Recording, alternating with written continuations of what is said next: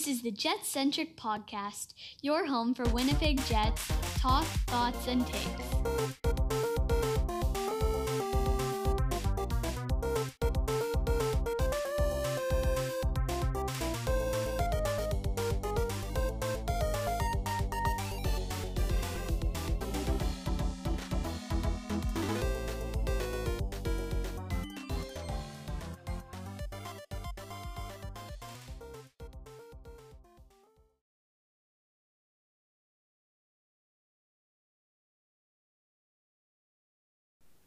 Hey there, Jets fans. Welcome back to yet another episode of the Jet-Centric Podcast. This is episode number 10, double digits. We did it. In this episode, there is an interview with Murat Atesh of The Athletic. Chris does interviewing with me lurking in the background a little bit. Chris did a great job of including a lot of the fan questions that you all submitted. Thank you so much for doing that. But he included them in his line of questioning. And yeah, hope you're happy with the answers. I think Murat did a great job of answering them. And really, we covered a lot of topics in this. And so it was a lot of fun to do.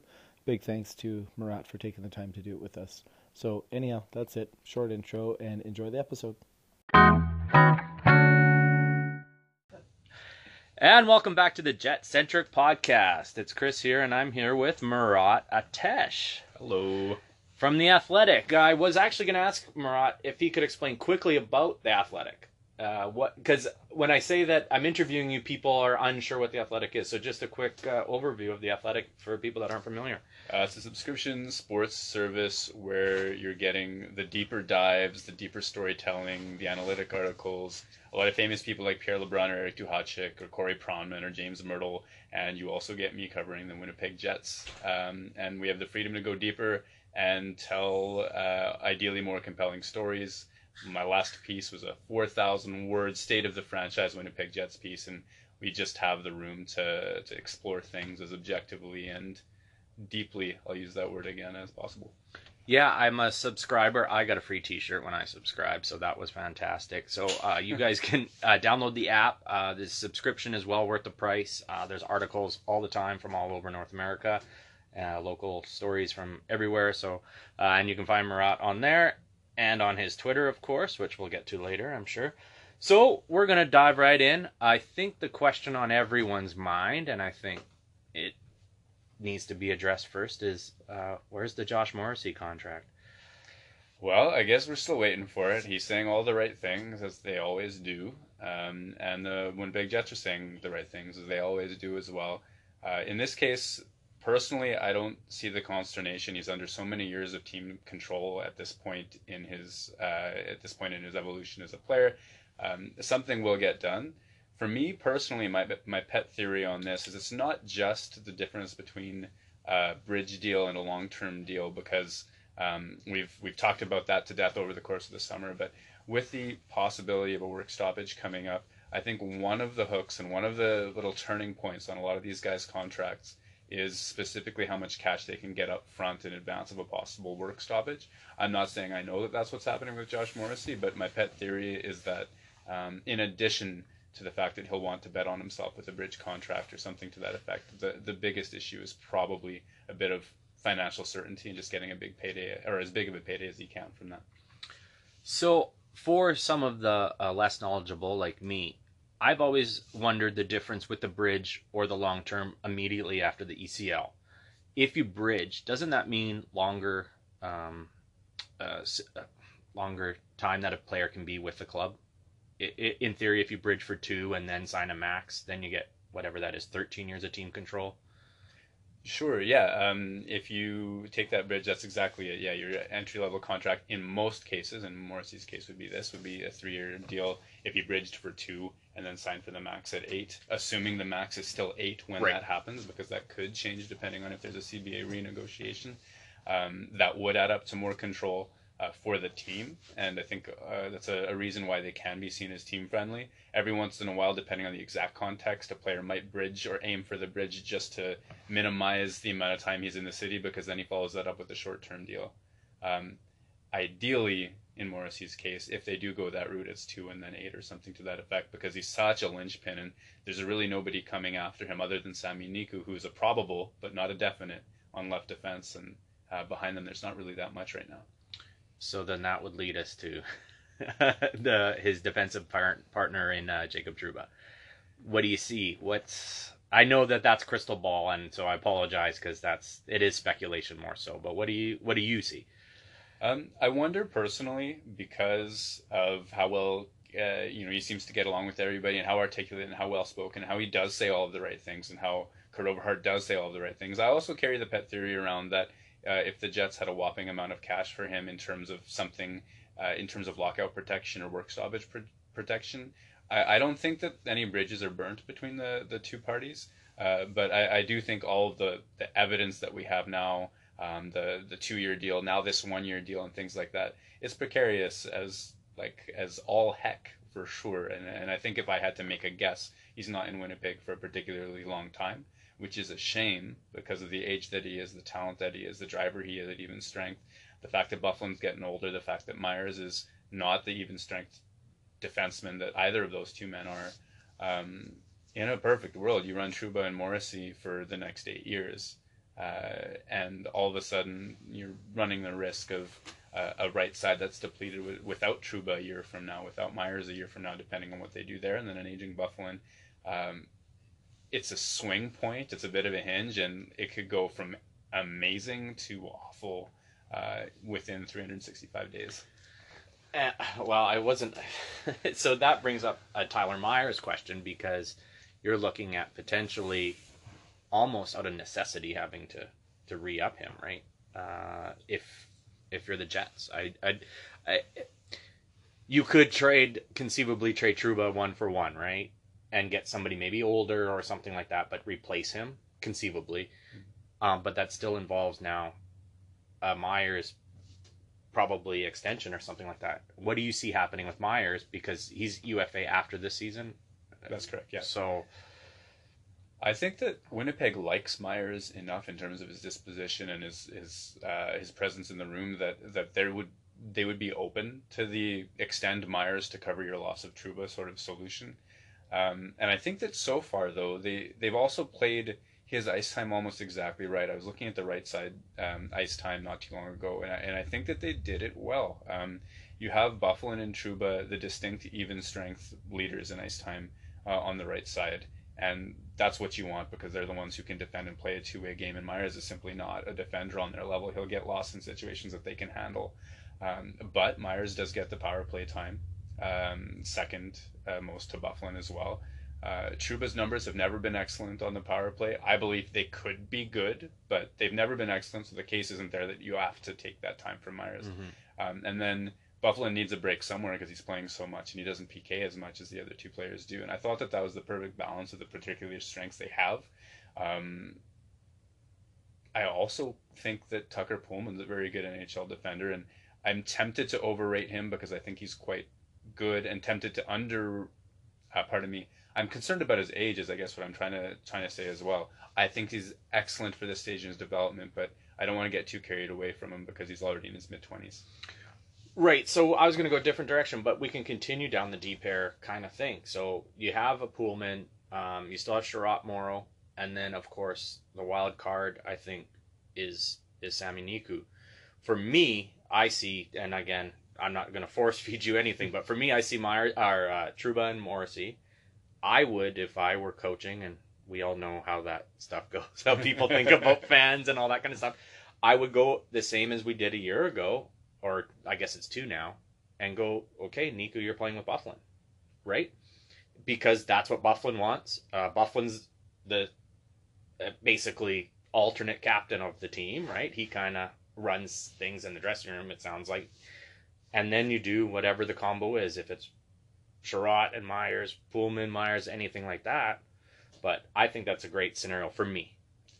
I have written to the effect that is what I see, if not immediately. I think Niku is at the stage in his career in terms of the massive season that he just put up, and you sort of compare that NHL equivalency at the age that he hit it compared to other players that were in the AHL at that similar age. And he comes in a very, very good group. 13 out of 19 seasons, or 13 out of 19 players went on to very successful NHL careers at a pretty high point per game too, around about half a point per game. Like, there's a lot of offensive success there.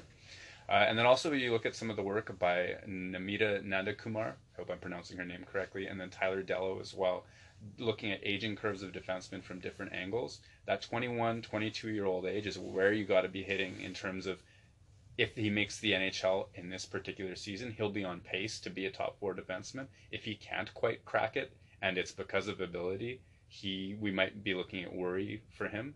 I think he's of the ability, and I think he's of the success thus far to be an excellent player going forward. I think Dustin Byfuglien's the perfect mentor. He's got that history, doesn't he? He can play and carry just about anybody. He's done it with a lot of players of different abilities throughout the last few years. So does that mean that AHL, like, would that be a regression for Niku if he played there for the Moose next year? It depends what he does, because like he'd be their number 1 guy. Sorry, right? Is that right? Certainly in terms of offense, I think there's still some credibility to the argument that that he is learning to handle the size and that type of defending. But I think that he's further along than maybe some of the critics that I've read would say on that particular front. If he plays in the AHL and it's because he flat out was unable to demonstrate that he was better than the Moros and Chirats and things and Kulikovs of the world, and he simply didn't do anything that in camp and didn't do anything the first half of his AHL season to spark the mind in that sort of way, that would be a disappointment. If he goes to the AHL and crushes it, and it's just Winnipeg's dealer's choice, and they choose to go with their players that they have on one-way contracts without waiver exemptions, then he'll have been pushed out by contract. And as long as he kills it at the level that he plays, I won't be panicking quite yet. And do you think that there's some of the coaching style or system style that affects whether he makes the team or not too? Do you I'm more inclined. I often believe that contracts dictate a lot of this stuff, and the fact that you would have to actually submit a Morrow or a Chiarot or a Kulikov to waivers to make room for Sami Niku, especially assuming that you're keeping Tucker Pullman, who still maintains his waiver exempt status. Anyhow, I think contracts would be the most likely dictating point. When Niku was called up last season and played a reasonably solid game, a lot of offense on both sides of the ice with Dustin Byfuglien, I think that they showed that they're willing to roll with that particular style, especially partnered to a guy like Byfuglien who they trust so much. Right, and I think that's a good point is the Byfuglien side of it, right? Moving on, how about the backup goaltender situation? It's not good enough. Okay, so we're gonna probably, I think we would all be expecting a PTO anytime soon, or something different, do you think?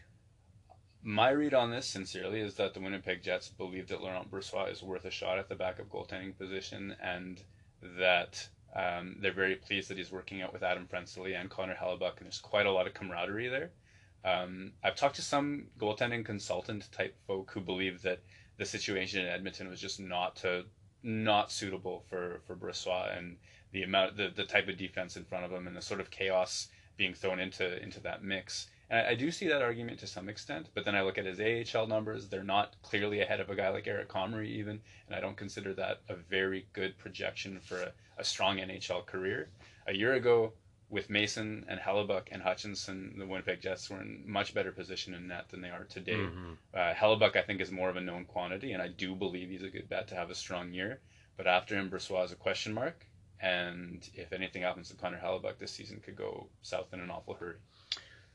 So that brings up a question that was sort of a listener question, kind of. Connor Hellebuck, a huge year, probably the MVP of our team, right? The reason why we made a jump. It's the moment we've all been waiting for. A star goaltender. In 30 years of NHL hockey, Winnipeg has never had a star goalie. We've had a couple of good seasons from a couple of guys. Finally had it. I think everybody loves the contract. Everybody's happy he's going to be here. What are the chances that he has the same sort of season, a regression? I believe his PK save percentage was huge this year, and that made a difference. What do you see happening? Is it a cause? Never mind the backup goalie situation is a cause for concern. Be worried about Connor Hellebuck specifically, because he did have an absolutely monstrous year, and the sorts of things that I look at in trying to piece that out are what is his long-term track record relative to the league he played in and relative to the age he was. And as a matter of fact, when I look at that, his prior NHL season, the one he struggled in, was the only time he wasn't exceptional for the level that he played at. Right. So I think that is a good sign that Hellebuyck is the real deal. He excelled at every level in every season except for that one. Is how I perceive it when I look at the save percentages. When you dive deeper, even strength is the most repeatable save percentage, and he's done kind of above average by that. Like, he would be in the top half of NHL goaltenders for that thus far. When you get to the PK save percentage, I think there's pretty good evidence that the shot volume that Winnipeg gives up on the penalty kill, like, it's historic. When I looked at that in a deep format of The Athletic, it is in like the worst percent just about in terms of the amounts of shots per hour and shot attempts per hour and things like that the PK gives up. So I think that there's compelling evidence, especially from the types of places that some of these shots come from on the PK, that Hellebuyck was fortunate last year. However, when you talk from the other side of things, he'll tell you that he saw pucks more often than he did the previous season. He'll tell you as well that the types of passes that, instead of being cross-seam with the Jets, genuinely do prevent more cross-seam passes on the PK than most other teams. He seems to think he can stop those one-timers from in close as long as they're like at the top of the circle and not coming across his crease. So I think in the end, looking at those different factors and also looking at expected save percentage and things like this, I will sum all of this up and say that I don't think that he's a very good bet to be a Vezina Trophy finalist every single season, but I do think he's a good bet to be in the top half of NHL starters. And goaltending fluctuates so much that over the course of 6 years, you could have 4 stellar ones, 2 bad ones, and still be worth the gamble. Yeah, I agree with that. I mean, we've seen that recently, right? Jonathan Quick, Carey Price have had bad seasons, bounce backs, and all those kind of things. So I think you have to have that confidence, like you said, especially given his track record, I think, anyway. And I agree, you've put the work in to see that. So we could move maybe to the forwards. I had a couple people mention Vesalainen. He's, I guess, the big ticket to see in the preseason, I would guess. I don't know how accurate. There was a report last week that his new contract has a KHL out. I don't know if that's accurate or not. I believe it to be. I think I saw it from sources that I thought were reputable. Okay. So that makes us wonder what the forecast is. I'll let you go with what you see there. I project that he'll be a minor league player for the most part of this season, and the reason that I say that is because of the amount of players who are simply who would have to be exposed to waivers that Winnipeg already has at forward, including guys like Nick Petan, Marko Dano, players like this. Vesalainen's season in the SM Liga in Finland was excellent, and he is an exciting prospect. And to put up the points per game that he did at the age of 19, it projects very well. I was looking at a heavily binned research project by Byron Bader out of Calgary that looks at the NHL equivalency of players at certain ages and how likely they are to go on and have an NHL career. Vesalainen is looking at something like 80% chance of NHL career already based on the amount of offense he's put up so far, based on that one research study. And that's kind of 50-50 between whether he's an NHL regular in terms of just a middle six guy playing the 200 games at least in his career, or what Bader was calling a star player, at least 0.7 points per game, so a reasonable offensive contribution over the course of his career. So all of this is to say, I believe he's a good prospect, and I believe he's going to have an NHL career, and I believe he's going to do it in an offensive role. He has the tools for it. This particular season, I don't see the room, and I think that there are guys a little bit further along in their career with maybe lower ceilings, like a Marko Dano or like a Nick Petan, who are in better spots contractually, who are a little bit more experienced, who have demonstrated a little bit more NHL success already, that seem like better bets for the short term as well. I think with Winnipeg's cap situation, as it's already sort of hitting the fan. There have already been cap casualties in Mason and Armia and Paul Stastny, if you want to consider him that one as well. One extra little bit of managing the cap for Winnipeg would be to have Vesalainen come in next year and and start his 3-year ELC at that moment. So that brings up, which is something I was going to wait a little bit till later, but it fits in so well. And this was a listener question, is a Blake Wheeler question. And that's something that we've talked about on the podcast already. You're in a position here where you've got an elite player, maybe a top 10 player in the NHL, who's going to need a new contract. You're a draft and development team, as I mean all teams are, but specifically the Jets pride themselves on that. You maybe have a Vesalainen who, when he was drafted that night, Blake Wheeler was mentioned in the same sentence as him, that he could be a replacement or a similar type player. Cap's an issue. What are we doing with, like I say, a top 10 player in the NHL? So my mind goes in two different directions. The first is what's likely to happen.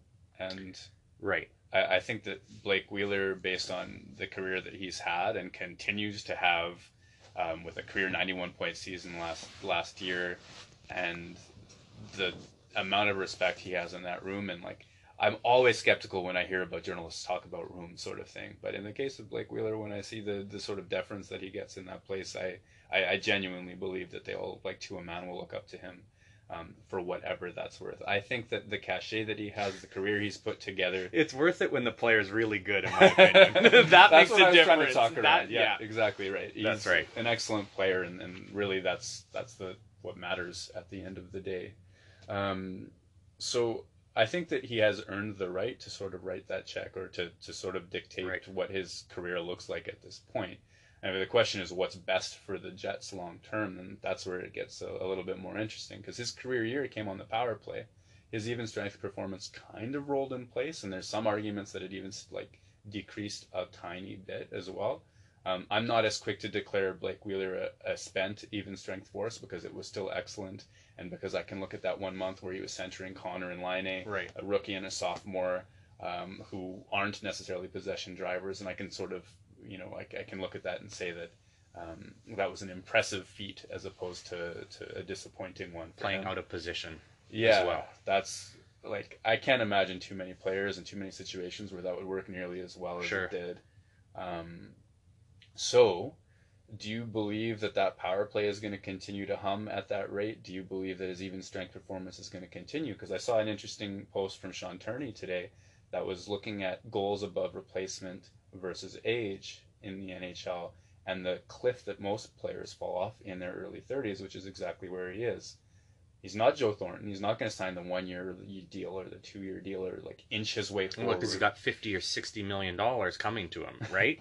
Well, or something in that neighborhood, right? Yeah, if he was an unrestricted as a free agent UFA today, like absolutely, you'd be looking at 8 or 9 million for that type of production. I think where this all sort of like where this overlaps and the Venn diagram sort of like fits is that it makes sense to me that the Winnipeg Jets will aim for a 4 to 5 year type deal for substantial money, and try to work around it, because I believe that they value him that highly as a person and as a player. For me, I see the argument that with the cap crunch being what it is, you might be forced to move on from that. But then I also see far more inefficient contracts when you have a Myers or when you have a Kulikov, and when you, if you're going to look at Perreault as a possible, like in a similar age bracket, declining from less of an offensively elite perspective as well. And then Brian Little, who we're also who's a very, I think we're going to talk about Brian Little an awful lot this season for good reasons or not. So I think Blake Wheeler, even if you're at risk of overpaying for an older player, he's the sort of person that you try to work around, you try to include, and then cut off the chat from there. And I think a guy like him, I'm liking him, even though he's much better than Shane Doan ever was. He reminds me of him in the way that he got better as his career went on. Shane did. He didn't start at an early age, at an 18-19, the same as Wheeler didn't start at 18-19. He had those extra years. And Shane Doan aged really well. I think Wheeler is seeming to, and Shane ended up dropping in the lineup, no problem. And playing in a third line role. And when you can play 5-on-5, like you say, if you play 5-on-5 well, why not? And so maybe in the future that is what happens, because where are you going to put all these guys? And so I guess I tend to agree with what you're saying, that a long-term Yeah. or a mid-term contract is probably what they're going to do, but it might not be a big problem. Sure. It could be, I mean, easier said than done for us, or for this conceptualization that we're putting together. It could be easier for us to say that than it is. Like, he could in fact fall off, but I tend to agree with you there that he'd be able to play further down the lineup. He might be too expensive for that at some point, but he's not the player you get rid of first if you're looking for low-hanging fruit and okay, that's a good way to say it. Sure. So but is that stuff going to happen? This is where this sounds like a negative thing. It's not meant to be negative, but this is where we've seen some of the deficiency, I think, in the upper management is, while the Brian Little contract might be questionable, at the time it wasn't, but being able to make a big move. And the Mason thing was great that they got rid of that contract. But you're talking about, like you said, a Perreault, Little, Myers, Kulikov, to free up some salary space. That's a lot easier, hopefully, than trading an Ehlers, right? Or a Connor on his contract or something like that, where that's going to be really hard to swallow. Do you see those moves happening? I've kind of been thrown into this most deeply in the last year, and I found that management has generally been able to do what they've hoped for, and by that I mean Paul Stastny they pulled out of a hat. Mm-hmm. I don't think that's sustainable because I think that was such a unique situation. But the idea that they were willing to pay when the time came to pay and sort of become a cap team with a team that was genuinely worthy of the playoff run, I thought that was the right move for them, was to use the cap space that they had at that time. And that they're willing to make that difficult decision to part with... Mason didn't have an incredible year, but Joel Armia is a non-trivial asset to be giving up to clear up cap space to partner with it.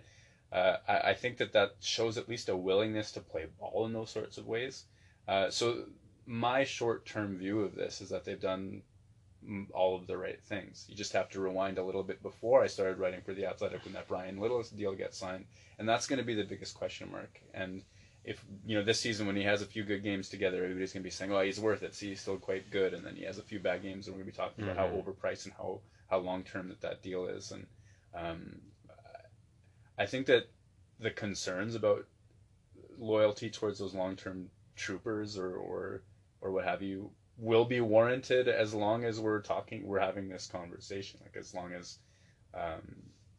as the Jets are a good team, which they project to be, those little percentage things that make them slightly more efficient or slightly better are going to be of like the most paramount importance.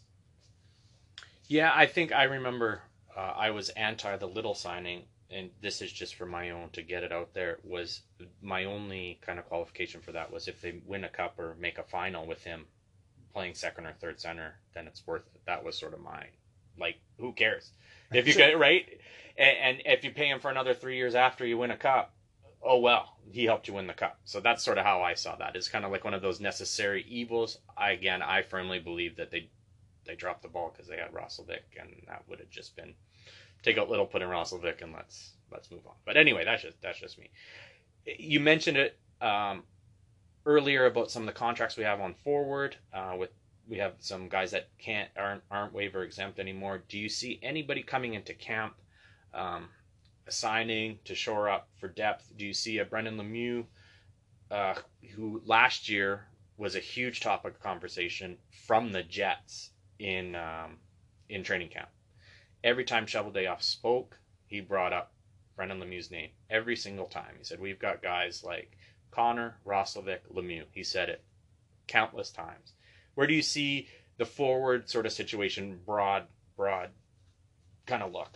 You touched on it already, but I think that if there are threats to the guys who all are no longer waiver exempt, like I think that Petan and Dano have made the team and will have opportunity strictly by where they are in their careers and the nature of their contract, which will likely pay more impressive dividends because of the amount of skill that they'll get to play with than perhaps that they've had the opportunity to before. So that's what I think will happen. But if somebody's going to come and threaten that, I think Brendan Lemieux is first in line because he does have that gritty element to his game. He does have the appreciation of the coaching and the fan base to a certain degree, depending on perspective. And if you're looking at that grit type role, that 11th hour Matt Hendricks signing, I don't think you need to find it from outside of the roster in Winnipeg this particular year, because Lemieux did go and have a reasonably successful AHL offensive season. I think there's still concerns about his discipline and the amount of penalty minutes he takes and the degree to which that helps or doesn't help a team. But I believe that if you were to pluck him in or put him in on the fourth line right now,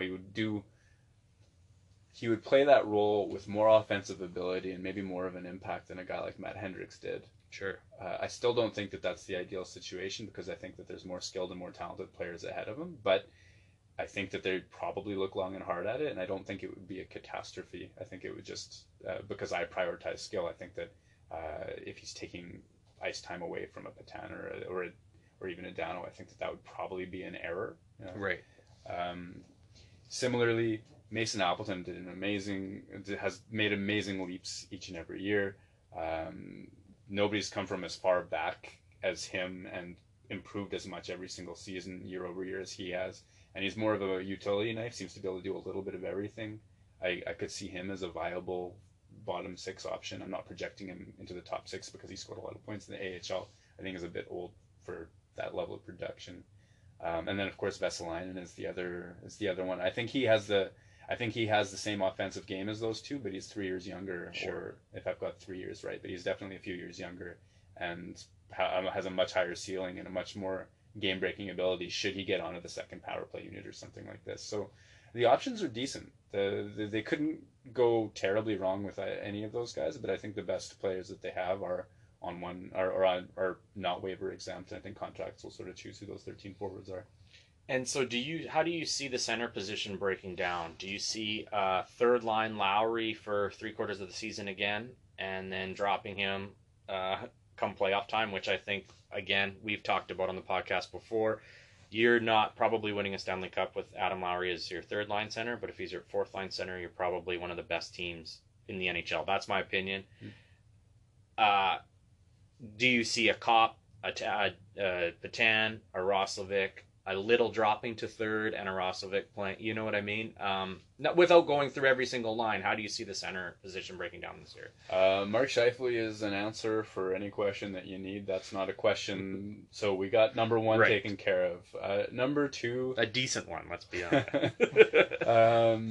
Number two, the question is, when is Jack Roslovic going to take Brian Little's job? Mm-hmm. And I don't think it's this season. I think Little has a lot more to give yet than what we've seen. Last season was his lowest points per game since he was an Atlanta Thrasher, and that certainly would be disappointing for him.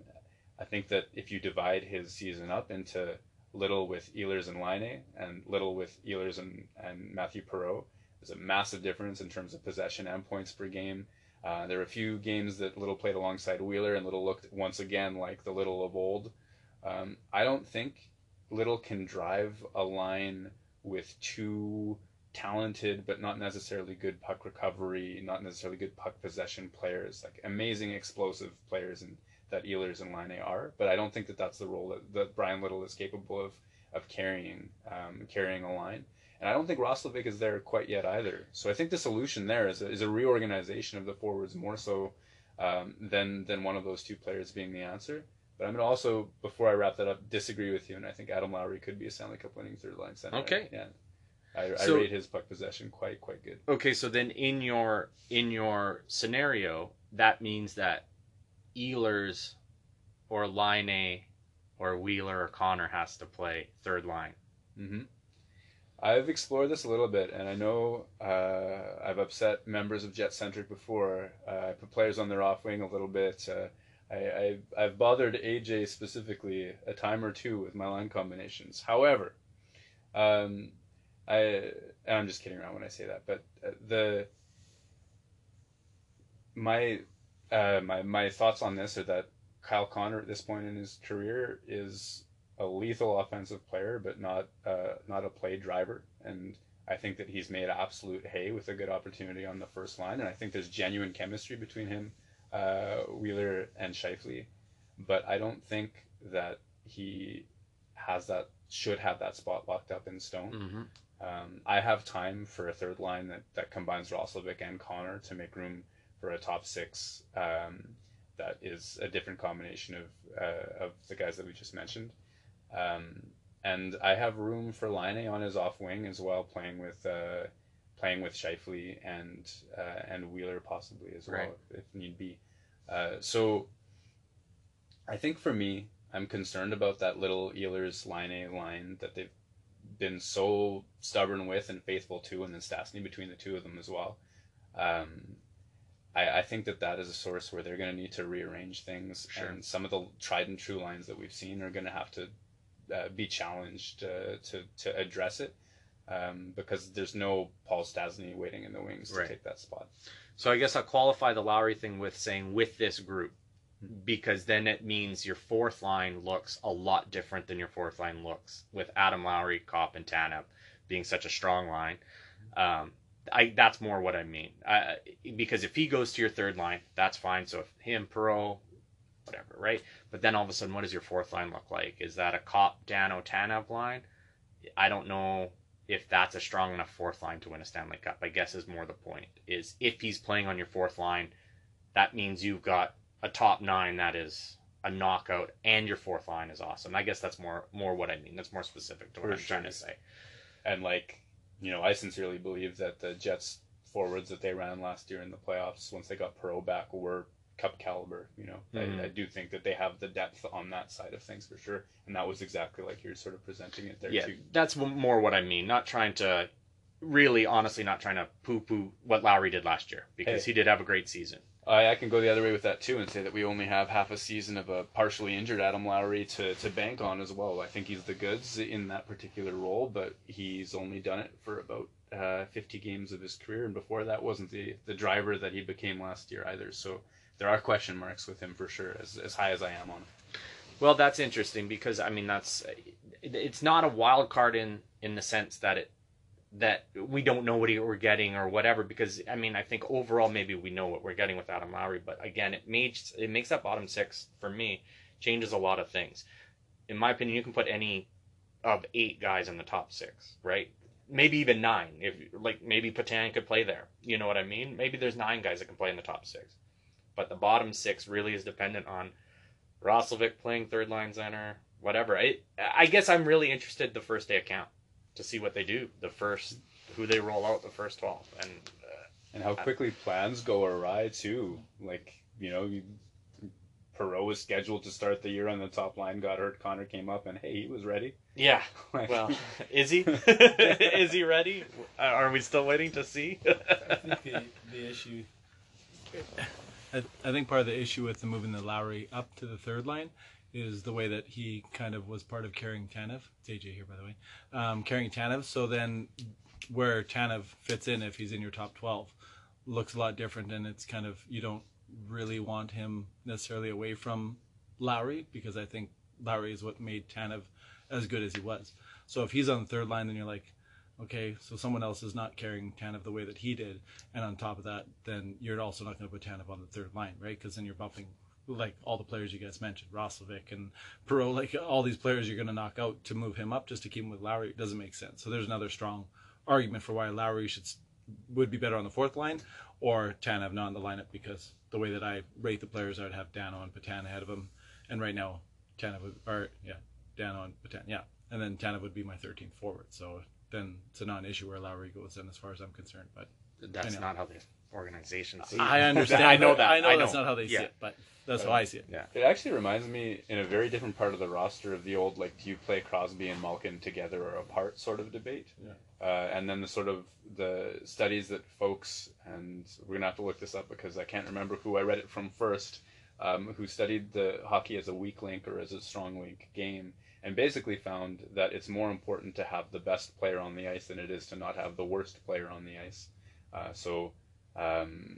A few layers from that, basically confirming that there is evidence that splitting up Crosby and Malkin would be more effective in most cases than loading all your talents up on one line. And the idea is that a good enough player, or most commonly, because not everybody's Crosby or Malkin, a good enough pairing of players can easily carry a third passenger type of just about any puck possession or skill level ability. So I think that's part of why Crosby can carry just about anybody to extreme offensive success on the top line in Pittsburgh. I also think that Adam Lowry and Andrew Kopp can carry just about any level of possession player on their opposite wing to good possession numbers as well, because they're so smart and they're so sharp about it. I can't count the amount of times that Kopp specifically made just lovely soft aerial chip passes that Tanev could skate onto that, I don't think other teammates are using Tanev in that sort of same way, that one specific strength he's so excellent with to generate possession either. So I think that there's some things you can point to as to why that line works the way that it does, and kind of to AJ's point, why Tanev's probably not nearly that effective with another group of players too. I think that there's a lot of evidence for it. So because you mentioned splitting up Crosby and Malkin as being like a good idea, I'm curious why your lineups usually include Scheifele and Wheeler on the same line. Would that not be like two drivers that you'd want to kind of push and make other lines better too? And I'm just curious where your consideration was that, because I know that's what they did most of the season. Like you said, they had Connor up there, and I guess you said Pro started the season on that top line with them. I believe that. Yeah, and then you even mentioned that you wouldn't mind seeing Laine on his off wing playing up there as well. And so I'm curious, is there any scenario where not what you would like to see, but where you think maybe the team, like specifically Maurice, would split that up and kind of split up those drivers to get someone else, especially because you also mentioned Ehlers and Laine and Connor not being drivers. Now you're kind of losing all these drivers of play, the puck, the go-get-em guys, right? And so you got Scheifele, Wheeler, Perreault that can do that. So right away in my mind, I'm thinking, probably split up those three. They're all on different lines, those three guys right away as a starting point. I'm just curious if you see that translating at all with the Jets being effective, or if Maurice would even consider that. I think that Winnipeg's well positioned to try that sort of thing because, like you say, there are players who can play it kind of any way that you want. There's a few players that are excellent at turning pucks over on the boards and things like that. Matthew Perreault being a classic example. Wheeler's very good at it. Scheifele's good at it as well. I see where you're going with that for sure. When I usually plot lines out, I think of Paul Maurice's cardinal rules and the players' cardinal rules, and I think that the only one that is set in stone appears to be Scheifele and Wheeler alongside each other. I think that there's, because of the fact that they can each drive a line, in my opinion, and when I say drive a line, I mean in terms of puck possession, and they're also both good at offense as well. So that combination of things, the fact that they can carry the play and have the offensive talent in the same package, I think that there's evidence that you could build a more effective Winnipeg Jets lineup if you did split the two of them apart at even strength. But I just don't see that happening, and I think that they're good enough together that we're not going to look at that awful slump that makes somebody consider something that they weren't already going to do. I think they're so happy with each other, Scheifele and Wheeler, in terms of the partnership that they have. I think the coaching staff is happy with them as well. And Mark Scheifele may be the long-term captain of this team too. So every little bit of overlap there, my line combinations always begin and end with that cardinal rule of Jets lineup building. And should they change it? And I was in my mind looking at like a Kopp, Lowry, Wheeler line heading into the playoffs at one point, thinking if they needed a tough minutes line that had a little bit of offense too. I'm not as sold on it as I was at the time that I proposed it, but I do see options to use Wheeler's strengths in kind of other areas as well. For as long as he's still an even strength driver, I think that you should be exploring options like that. And even to your point about Little, right? Like sort of maybe Wheeler is the answer for Little's bounce back season, as they've been partners for so long before. I'm curious if that's... They might have been better together than Scheifele and Wheeler, right? Little and Wheeler. I mean, I don't know about specifically, but they were, when those two were together. Like, remember, like Little Lad Wheeler and all of that stuff. Like, they were really good together.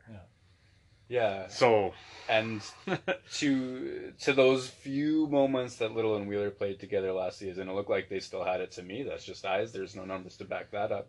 But yeah, what AJ just said, I don't know if the microphones picked it up. I bet they did. But the idea that Blake Wheeler could be the answer to the Brian Little revival holds a lot of weight with me as well. And I think that you could find a lot of balance through four lines if that is in fact the case. And then that solves just about every forward question that you could possibly have with the Jets, in my opinion. And there really aren't that many. It's a good group, yes. And they're all capable of something. But if you're looking for ways to pluck more efficiency out of it, that little Wheeler combination could be worth returning to for sure. I just quickly remember that there was, I believe it was Garrett. I don't know if he wrote it or there is a system about how important each line is to a team's success as well. Like, as in your top line rewards you more than, you know what I mean? Having a really good top line is more important than having a really good third line. Having a really good third line is much more important. You could have a lousy fourth line, blah, blah, blah, blah, blah. I would love to revisit that. I just remembered it. I don't know if you're familiar with that Not familiar enough to speak to it. Yeah, it's really cool because it all of a sudden puts in perspective the splitting up of guys and all that kind of stuff. And it is, I believe, it's the top two lines are so much more important than the bottom two lines that really a team can be successful with. Okay. You know what I mean? With pulling up a fourth line. Yeah, the wisdom that I've carried around with me is that the top 9 is disproportionately more so than that last line. Sure. And the top 4 is disproportionately more important than that last pairing as well. And in Winnipeg, the amount of sheltering that they were able to give their third pairing, that one I feel confident in saying that the Right. top 2 pairs play a much more important role than that third pairing. Makes sense. But, I'm not familiar with that. That's study. right. So what we're going to do is we're going to take a quick break, and then we're going to come back with our listener questions and then finish off with a maybe season preview prediction type thing at the end. Sounds good. All right.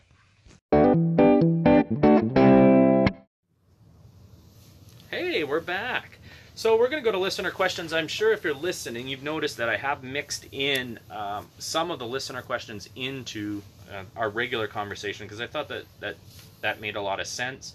I know my pops asked a question that we mentioned, and we had a couple other people ask some questions, so I worked them in. The ones I didn't, I think we can get to. I think the first one, and I think this is a good one. We kind of touched on it, but I think if we could do more specific, would be what's the biggest battle going to be at training camp for a spot? Again, we did touch on it, but specifically, if you think now, if we get maybe more specific.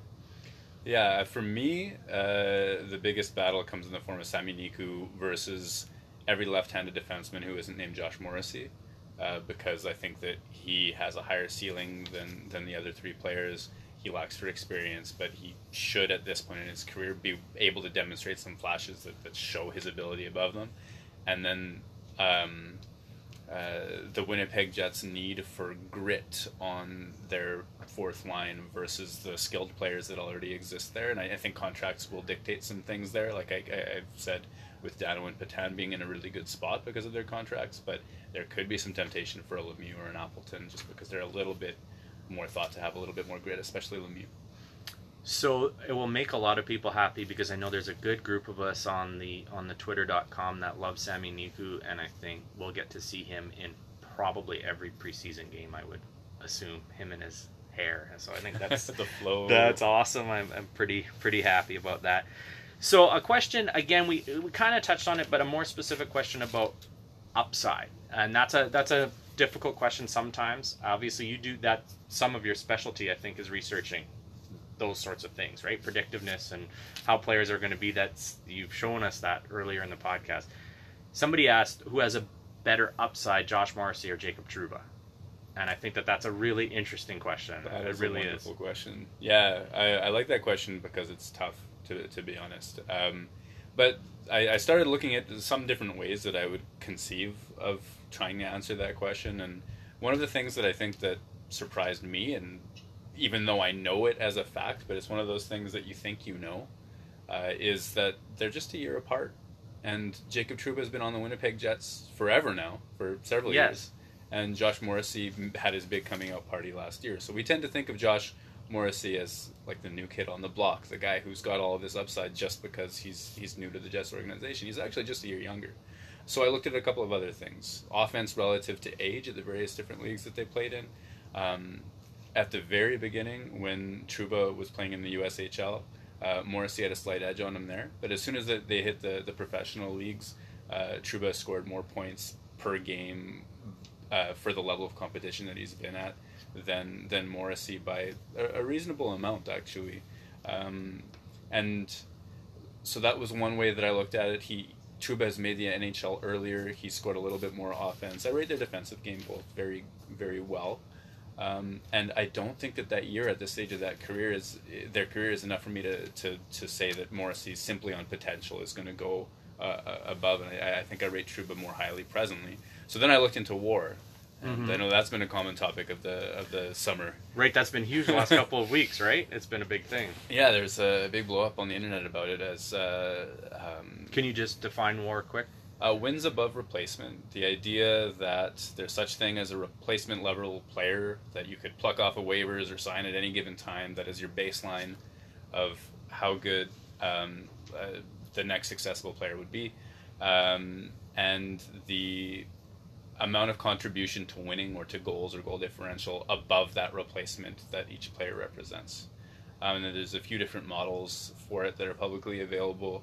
I spent some time today on Corsica reading Manny's. I can't remember his last name. I apologize, Manny.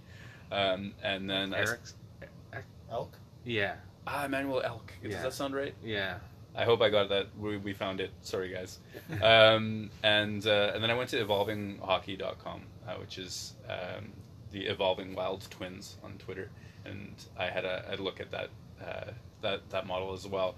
Both of them rate Good name. Morrissey and Trouba's wins above replacement or goals above replacement quite well. I was surprised that there was a little bit of difference, and in a per minute played basis, they each rated Trouba higher than Morrissey over the past few years as well.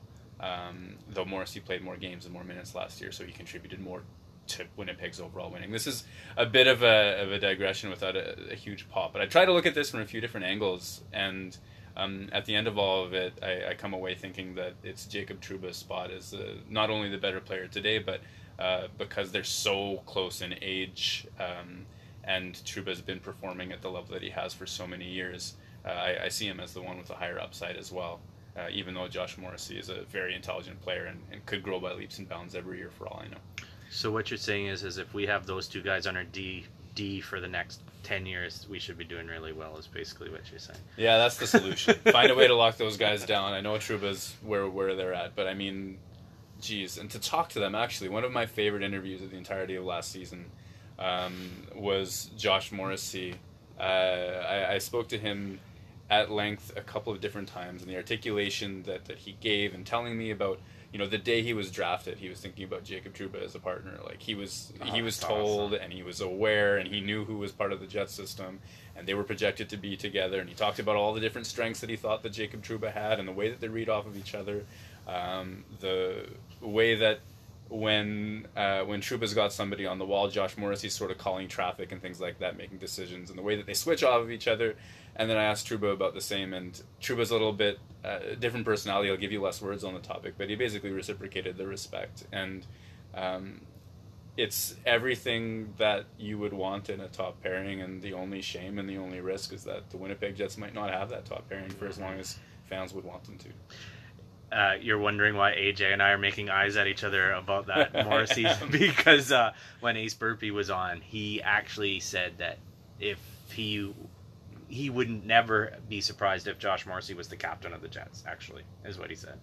And you saying how much you enjoyed talking to him and how smart he was and all those kinds of things, is to hear that from our last two guests with any sort of inside information. It's just that speaks volumes to how important what's happening here as far as locking him up and getting a contract and all that kind of stuff is, because despite the jokes about locker room guys and how important this and that, you don't want assholes on your team, and so if you have good guys that are good at their sport, that's what you want, and that's a very positive thing to hear, is that a guy like Josh Morrissey is a great guy, and that's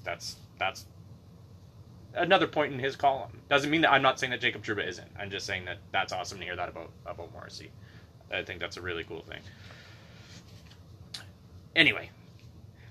We talked about, one of the listener questions was who's more likely to play center this year. I don't know if we took an answer, though, for sure on that specifically, because we're talking about kind of readjusting lines and whatnot. So if you had to pick between Nick Petan, Jack Roslovic, and Andrew Kopp playing center this year, because that was the specific question. Oh man, I could see compelling reasons for any of those three players to get some time at center or some time not at center. I'm gonna go with Roslovic because I think that Winnipeg's gonna want to know how well that succession plan is working, and they might give him some reps at center. And again, just to re-qualify, do you think that's third line center more than likely, or 2A, 2B? Sure, yeah. In terms of how in my mind, I think like even strength ice time would be how I would quantify that, and yeah, I could imagine it being sort of in a third line capacity, and depending on what shakes out with Winnipeg's depth, and if everybody's healthy, I could see it even in a fourth line capacity as well, in terms of the fourth most even strength minutes, and that would be fine. I think that given who Winnipeg has and the amount of quality that's on that team, I wouldn't look at that placement as a disappointment as long as he showed well in it. So, okay. It just brings up a funny thing because we have this scenario where we've had really good players play on a fourth line, but they're not playing with proper line mates. I don't think, okay, so here's where maybe some people would say the trolls have been saying for 2 or 3 years. You could have, we talked about Adam Lowry playing your third line. Even if you played with Kopp and Tanev on your third line, if you rolled a fourth line of Roslovic, Dano, and Petan, let's just put it out there, this is what you in my opinion, this is what, and it's not just my opinion, in a lot of people's opinion, that's what you should do if you're going to do it. But what ends up happening is you put a Jack Roslovic with a Brendan Lemieux and a Brandon Tanev, right? And then on your third line you've got Lowry, Perreault, and Petan. Well, just for argument's sake, right? So now you've jumbled everything and you don't give a guy like a Roslovic a chance, and I think that's where some of the worry comes from. Or the other side is some of the excitement that could be with a Dano, Roslovic, even with Kopp, you know what I mean? Something like that. So that's where you take a, or maybe you go to track record, right? Of what the coach does, or an organization. Yeah, I see some track record with the organization playing sort of grittier and less skilled players on those bottom. And then the last time, I guess when Nick Petan broke into the league and played a lot of time with gritty players without the sort of skill that conceivably Winnipeg's top 12 or 13 forwards have right now, I guess the story is he played terrifically with skill and not right. as much without it. And you look at that and wonder what could have been. And I imagine lots of Jets fans feel that way. I think that the players that they have almost work Winnipeg out of that particular problem just because of who they have. But in the middle of August, when I was throwing out, just for conversation's sake, I had a Connor, Roslovic, and Petan line that, given who else Winnipeg has, probably would have played the third or fourth most even strike minutes, so that'd be pretty low, especially for a guy who scored 31 goals last year in Kyle Connor. And these things are so fun to think of, especially when that line has track record and like at excelling even with a Moose. And I see AJ wants to grab the mic. Oh, I just wanted to say something because you talked about the trolls, Chris, and I think, to be fair, and I've tried to do this more and more, some of the things that we've also loved about the team, like for people like myself and Chris, you can speak for yourself, but who have been more critical of the coach and the usage. Also, some of the things that we've loved the most have also been decided by this coach. Like for me, I love the idea of having Petan centering with Connor and Wheeler because I want to move Scheifele down to help out other lines and spread the talent around a bit more. I love that idea. Tony was the one that sort of introduced me to that idea of specifically that. And the same coach that you might pull your hair out and go, why is Dano in the press box again, is also the same one that finally did put Trouba and Morrissey and saw that together, right? And also the same one that did give certain guys chance and whatnot. And, sometimes to a fault with some things that I don't always like, but to give credit where it's due, he's also been the one that's put some of those lineups that for almost anybody, even if me and Chris can disagree on line A or something, or the first line, but he might like it, I might not, but at a different time I might have liked it and he didn't. And so he's kind of given us everything that we've wanted probably at some point. It's just now as a fan base and as an organization, like you're saying, there's so much depth and strength there. It'd be nice if we could just find whatever the best way is to maximize that, not just coach's preference, because so much of, I think, people's ideas of what the team should do is driven by their own narrative is driven by what one man or one coaching group does, right? And so then it's like Dan was in the press box, so now half the fan base thinks that he sucks. It's like, no, that was, one coach or one person who thought he didn't fit the role. And so now he's a throwaway in a lot of people's minds. And you go, well, no, let's think about this. Like, what is the best thing? And so I had a question that was sort of related to that. And you did touch on it a bit earlier when we were just talking about the line combinations. But what is probably, this is a roundabout way of getting to it, but what is the best way to form lines? Like if you have a line 1 and it's, rated at 100%, whatever, that's your best line, right? That's kind of the way it was always done. And line 2 is 80%. If you kind of mix and match that a little bit, could you get 93% and 93%, balance that talent, which would be more than the 180 you'd get otherwise? Like, how can you maximize that? And you did speak to that with the Crosby Malkin example earlier, and I'm curious now going into the season, what does that look like? What is the best maximized lineup? Literally, who's not in those 13 forwards? Anyway, that's sorry, long question. That's it. How do we maximize that talent? What's the best lineup? Literally. Yeah, I understand the question for sure, in that it's you get to the point where it's like, yeah, it's fine that you have good players on a hockey team, and now it's how do you get that X% out of it? How do you get that next level of performance out of it? I other than strong link, weak link things, I don't know that I read something that convinces me systemically that there's sort of like a mathematical answer that applies to every situation in this one, and they might be out there and I'm not familiar with it. Like when I think about that question, I think that there's probably enough noise between specific human beings and specific chemistry between different groups of players that do make it hard. And I'll use Kyle Connor as an example of that. And like I've told you before, I've created lineups just for conversation's sake where he's on the third or fourth line, which sounds absurd because of the amount of goals that he scored. I genuinely believe that he has chemistry, this ineffable thing with Wheeler and Scheifele, and I think that his timing at the top of the zone, his patience with the puck, I think that there are things about Kyle Connor that work well in that spot. I also think that having 2/3 of the guys on a line being excellent 5-on-5 drivers, I mean, a lot of people could succeed in at least a way in that spot. So what about a Nick Petan who hasn't gotten that type of opportunity necessarily, who might have the offensive ability?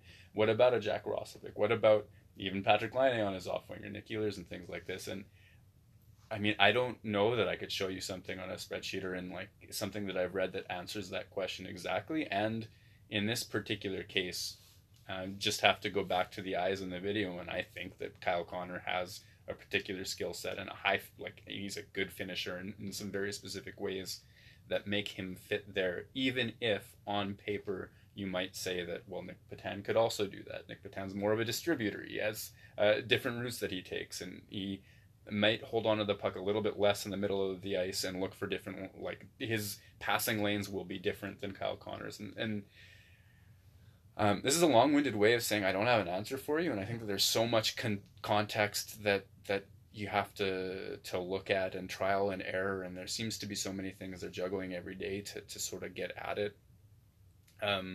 So I'll absolutely write to the effect of maximized and most efficient lines, and I've done that in the past, and I'll continue to do it in the future based on whatever I'm reading at the time.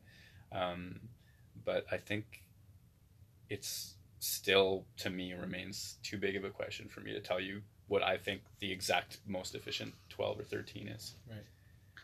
I think that every sport needs to stop worrying about playing not to lose, and playing, not that they shouldn't play defense first, but that Paul Maurice and his coaching staff should go in a training camp this year and go, fuck you to the other 31 teams.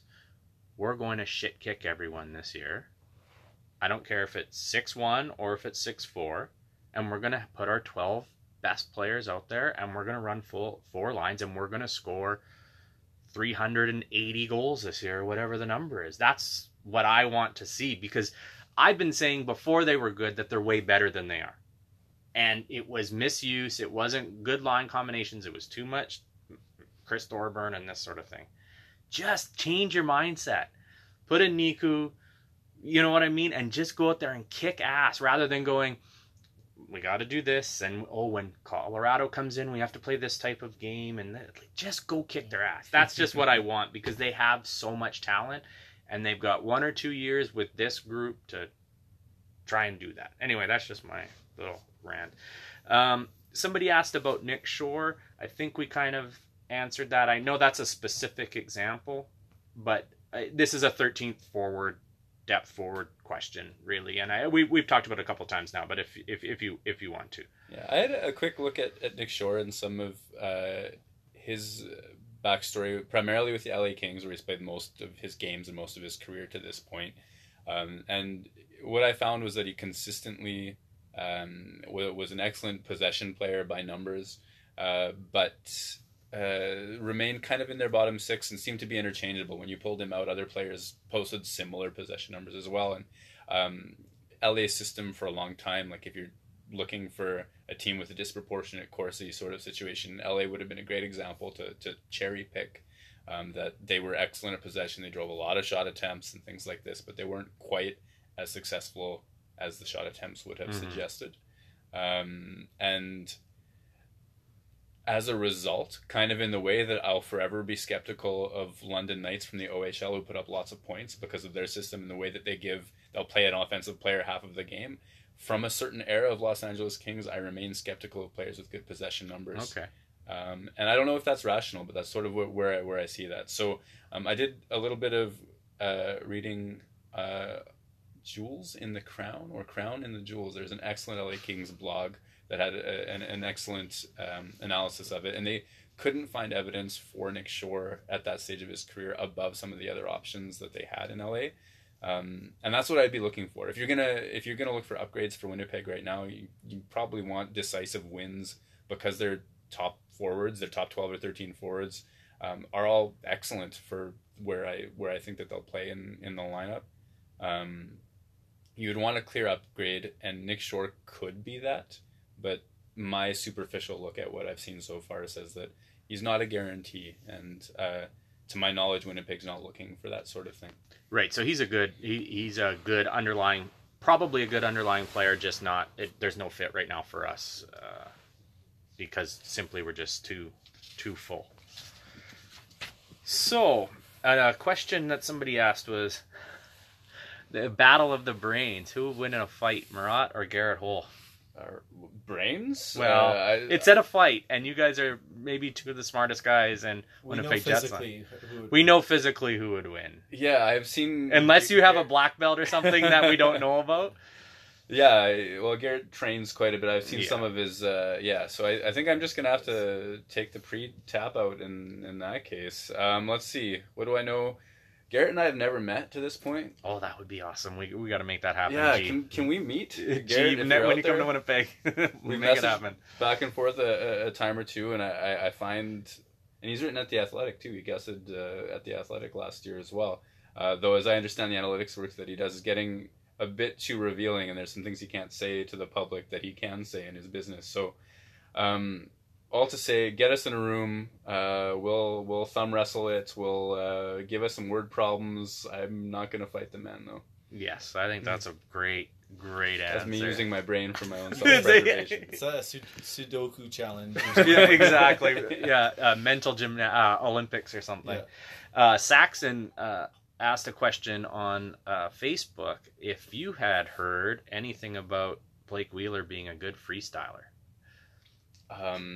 When you say freestyle, I think of like soccer tricks, but you probably mean like rapping. Yeah. Have you ever heard about that? Not a clue. Okay. Not aware at all. I know that he's a sneakerhead. I know he wears Air Jordans and he's into that, a little bit of that culture. So I wondered if there was any truth to that. So I wouldn't know. No, I haven't heard. The yes or the no. Well, maybe we'll find out during the year. We'll see what happens here. Okay, so I think we touched on everybody's listener questions. I'm pretty sure. I think I'm pretty happy with that, actually. So I did have one more. Okay, what's your last question? The one about the value of, like, because I was looking for best stats, the giveaway takeaways. Is that valuable information, or is that just sort of essentially plus minus and kind of and it's not as valuable as it looks. So a couple episodes ago when we had Garrett on, we talked about kind of giveaway, takeaway, and possession and those sorts of things. Of PK Subban, Erik Karlsson were the two that came to mind. As players with lots of giveaways, but positive impact. Because they handle the puck so much, right? And so their percentage of their giveaways and takeaways is kind of hard to even. It's not hard to calculate, but it's different than a player that doesn't handle the puck so much. AJ's wondering how important are giveaways and takeaways when they're measured to a player, and how much impact does that have to the team and to each player, and is it a valuable stat? I think it's the sort of thing that's valuable in the sense that it would give you information about that player, but I don't think that I would ever use it to evaluate how good, in quotes, or bad, in quotes, a player was, because I can, in my mind, think of it just anecdotally of several different situations where a player's numbers would be affected by role and by puck possession and things like that. So Karlsson and Subban would be really good examples. If you counted up all of the giveaways and say the neutral zone or the offensive blue line of a guy like Nick Ehlers, who also leads the team in possessed entries per 60 minutes, you'd probably find more giveaways there as well. Even within the context of a line and a role, with Winnipeg's breakout as well, it's often wingers who are going to be making passes across the wall, or they have a disproportionate role in terms of I think the zone entry as well in a lot of cases. So I think my personal interest in that stat would be to read it, look at maybe a player's plus minus in terms of giveaways versus takeaways, or look at them separately, how takeaways on their own, giveaways on their own, and then sort of give it the mental test of like, how does that fit with what I perceive their role to be? Or if you had enough data, then you could sort of zero in on certain situations, like puck recoveries off the wall on a dump in, and then you'd see Matthew Perreault excel in that sort of situation. Or if you quantified the quality of the first pass that defender made when you were putting pressure on him, can you recover the puck from him and call that a takeaway? Can you force him to make a lower percentage pass? And if you were able to quantify that, the more data points on that you can sort of attach to it, the more useful it becomes, in my opinion. But it, at the very least, is interesting conversational topic and something to ask more questions from. That makes sense. So I'm going to just say, Murat, first of all, thank you for joining us. And I think that you've committed to at least being on a couple more times as we go along, and maybe I'm putting words in your mouth, which is I'm okay with in this case. You haven't yet speak asked, it into but existence. I will. Yes, that's right. One thing maybe our listeners might be familiar with, because maybe they're not subscribers to The Athletic, Murat does take the deep dives and gets really inside, and like we mentioned at the beginning, we stayed really high level for most of this. You did reference a lot of stats and a lot of investigating that you've done, but I think we can, in future episodes, hopefully, if we are lucky enough to have you, actually take some deep dives, maybe related to articles that you've written, and go deeper into stats and deeper into how you come up with things and how you research things. I think that would be really great. I think in this case, like I said, I think it was mostly high level stuff. So if you'd like to, your Twitter handle, how to subscribe, those sorts of things for anybody that's not following you, I'm sure everybody does. Yes, and your event, of course. Any plugging you want to do, plug away. Yeah, first and foremost, the Twitter is WPG Murat, and you probably can't spell Murat if you've never seen it written before. So that's my is WPGMURAT. If I can say, there's nothing more frustrating on podcasts or radio or anything when somebody says, "What's your Twitter handle?" and they just say it, and that's it. Thank you for spelling it. That's the best. That's how it always should be.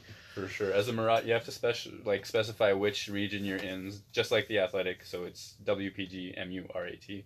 That's me. I think I'm the only one in Winnipeg. If you're listening to this podcast and your name is Murat, write in, contact them somehow. I want to meet you.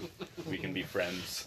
And so, okay, so that's me on Twitter. The Athletic, yeah, absolutely. Please subscribe. We're growing a lot, but it has to be sustainable, and the more coverage that we provide is directly tied to the amount of subscribers that we have in Winnipeg. And we've been able to grow from a collection of freelancers to more and more while throughout the playoffs I was writing as often as I could. while Pierre LeBrun was flying in, and Scott Burnside were here, and Michael Russo were here as well in Winnipeg during the playoff run. And that's the goal moving forward, is to have that sort of full-time round-the-clock coverage as well.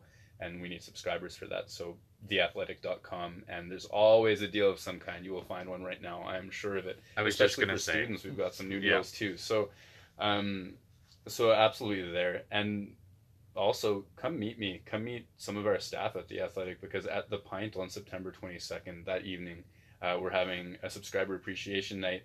Bring your friends, bring your family, bring whoever you want. Let's come, let's talk hockey, let's have a good night at The Pint on September the 22nd. Right on, that's awesome. And who's going to be there? Yeah, do you have any announcements on any other guests other than you? Well, we know of one. This is in the... Or maybe we don't. I'm not sure. You're gonna have to stay tuned at my Twitter at WPGMURAT or theathletic.com. But I'll be there for sure. I promise you that much. And I have some clues and I have some hunches as to who the other folks are going to be, and they're good people. But I'm not going to tell you quite yet. All right. Well, that's cool. That's great. And I guess the last thing is, I mentioned before, and let's just, a quick, rather than we everything we talked about was a season preview. What do you see happening? A quick, what does this year look like for the team? They're an excellent team, well inside the top 10. I see them sort of in that 5th in the league range that they were prior to the Paul Stastny trade. I'm using that as a convenient point of reference. But also I think that there are enough strengths and enough question marks that we're looking at a very good team who is well within a window where they're going to make the playoffs and they're going to have a chance. But they're not clear of the pack.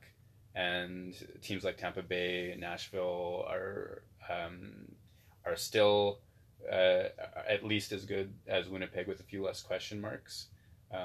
And I think that's a great position for any club to be in. If Winnipeg had this roster moving forward without the salary cap issues and the Trouba conundrum and these sorts of things as well, you could rest assured that there would be a cup at some point in the next several years, because this team has too much talent on it. As it stands, the biggest story is going to be how well they do this year and how well they're able to maintain the talent and reload and keep surrounding that young core with really excellent players. I think they'll finish in the top third of the league easily, and they're going to be well within the fight in the playoffs as well. I think that's music to any fan's ears. I think that's what we've been all waiting for, is this like literally this moment, right? 2 weeks from training camp, knowing that we're gonna, barring something ridiculous, we're gonna make the playoffs, and we got another whiteout coming. I think this should be something that we do going forward. I think this is, we've been waiting for it really since 1979, honestly, to have this amount of confidence and this sort of foundation, I guess is the word I'm looking for. And so to hear somebody like yourself confidently speak like that, I think that should make everybody that's listening happy, in my opinion, because I think that's exciting. That's awesome. We had a piece at The Athletic from last season that compared with Dom Luszczyszyn. I hope I'm pronouncing his name correctly, but Dom at The Athletic, who does a tremendous amount of math modeling, and like the articles that he has are always so detailed. The charts are gorgeous. Like, these are some of my favorite to read. He compared Winnipeg's 2017-18 season compared to the NHL in that year versus all of Winnipeg's other seasons that they've ever had, and we came away with the conclusion, we worked together on that article, that it was the best season by a WHA or NHL team in Winnipeg history, and I think that this one could be quite similar to that. Well, that's awesome. That's really interesting too. That somebody that saw the 2 or 3 good years that they had back in the 80s, that's saying something. I didn't see any WHA days, but once again, thanks so much, and I think that's going to do it for this extra large episode of Jet Centric, and we'll talk to you soon. Thanks.